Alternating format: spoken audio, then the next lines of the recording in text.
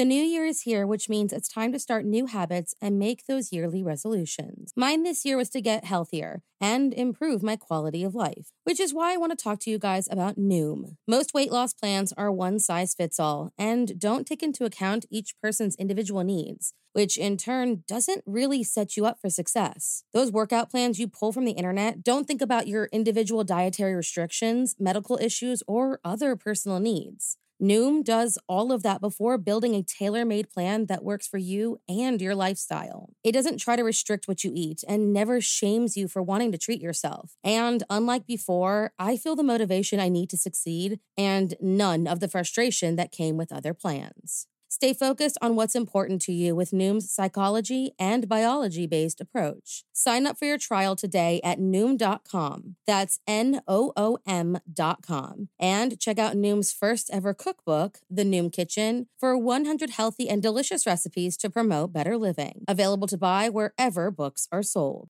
Today's podcast is brought to you by Newspapers.com, the ultimate destination for exploring the mysteries of the past.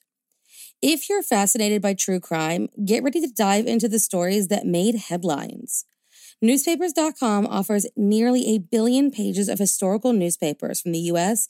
and beyond, and you can search the entire collection in seconds.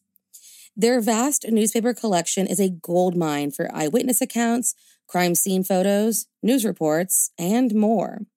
Whether you're interested in famous crimes or long-forgotten cases, Newspapers.com gives you a front row seat to more than 300 years of history. For our listeners, Newspapers.com has a special offer.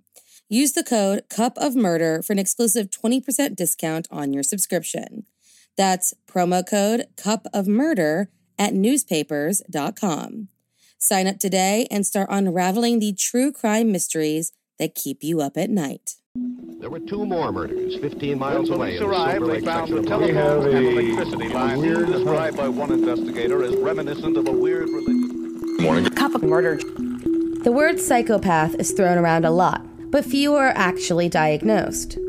On September 3rd, 1944, a man named John William Cooper was born. This diagnosed psychopath went on to become the most notorious killer in modern Welsh history.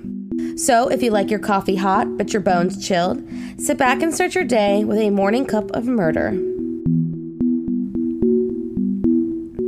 On December 22nd, 1985, John William Cooper, who already had a lengthy criminal history, targeted a 3-story farmhouse at Scoveston Park, where brother and sister Richard and Helen Thomas lived.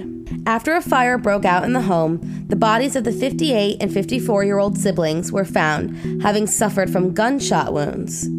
A murder investigation was launched and, at its peak, had 150 officers involved.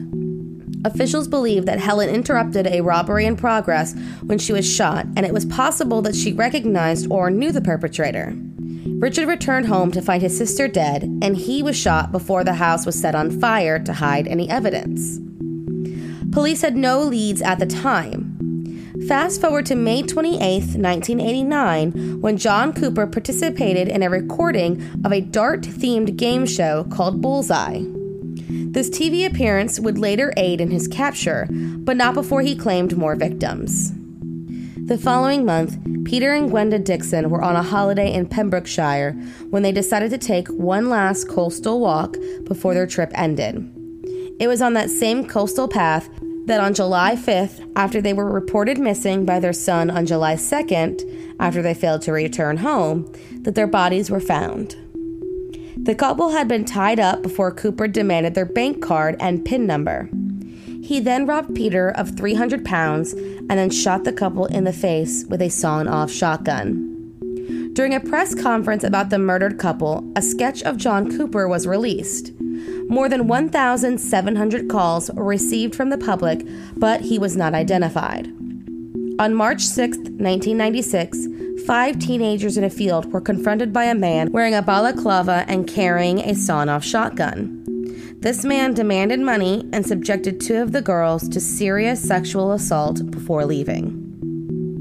In December of 1997, BBC's Crime Watch Still Unsolved featured a reconstruction of the 1989 murder and repeated some of the footage of an interview with the Dixons' son. Police received more than 400 calls about the case. In 1998, an armed robbery led to the capture of John Cooper.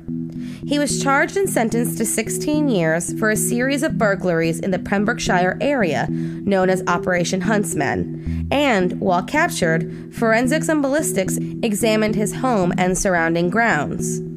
In 2006, Operation Ottawa formed. This was a small team of officers who would review material from outstanding, unsolved cases in Pembrokeshire. The murder of the Dixon couple was one of those cases, as well as the Thomas siblings and the offenses against the teenagers. After 2 years of review, John Cooper was brought from prison to be questioned over 4 days about the murders. On July 23, 2009, detectives received a phone call from forensics saying that, due to advances, they were able to find forensic evidence on Cooper's shotgun that matched Peter Dixon's blood. They were also able to link the robberies with the murders. John Cooper, just months after he was released from his burglary charges, was arrested again for the 4 murders in the 80s and the crimes against the teen in 1996. During the trial, the clip of his bullseye appearance was shown, which was filmed just months before the murder of the Dixons. It was used to show how his appearance at the time of the murder matched the sketches made of the murderer. On May 26, 2011, John Cooper was convicted on all charges and sentenced to life. Thank you for joining me in my morning cup of murder. Please join me again tomorrow to hear what terrible thing happened on September 4th. Don't forget to rate and subscribe and let me know how you like it. If you want to help support the podcast, there's always Patreon or just sharing it with your true crime obsessed friends. And remember, stay safe.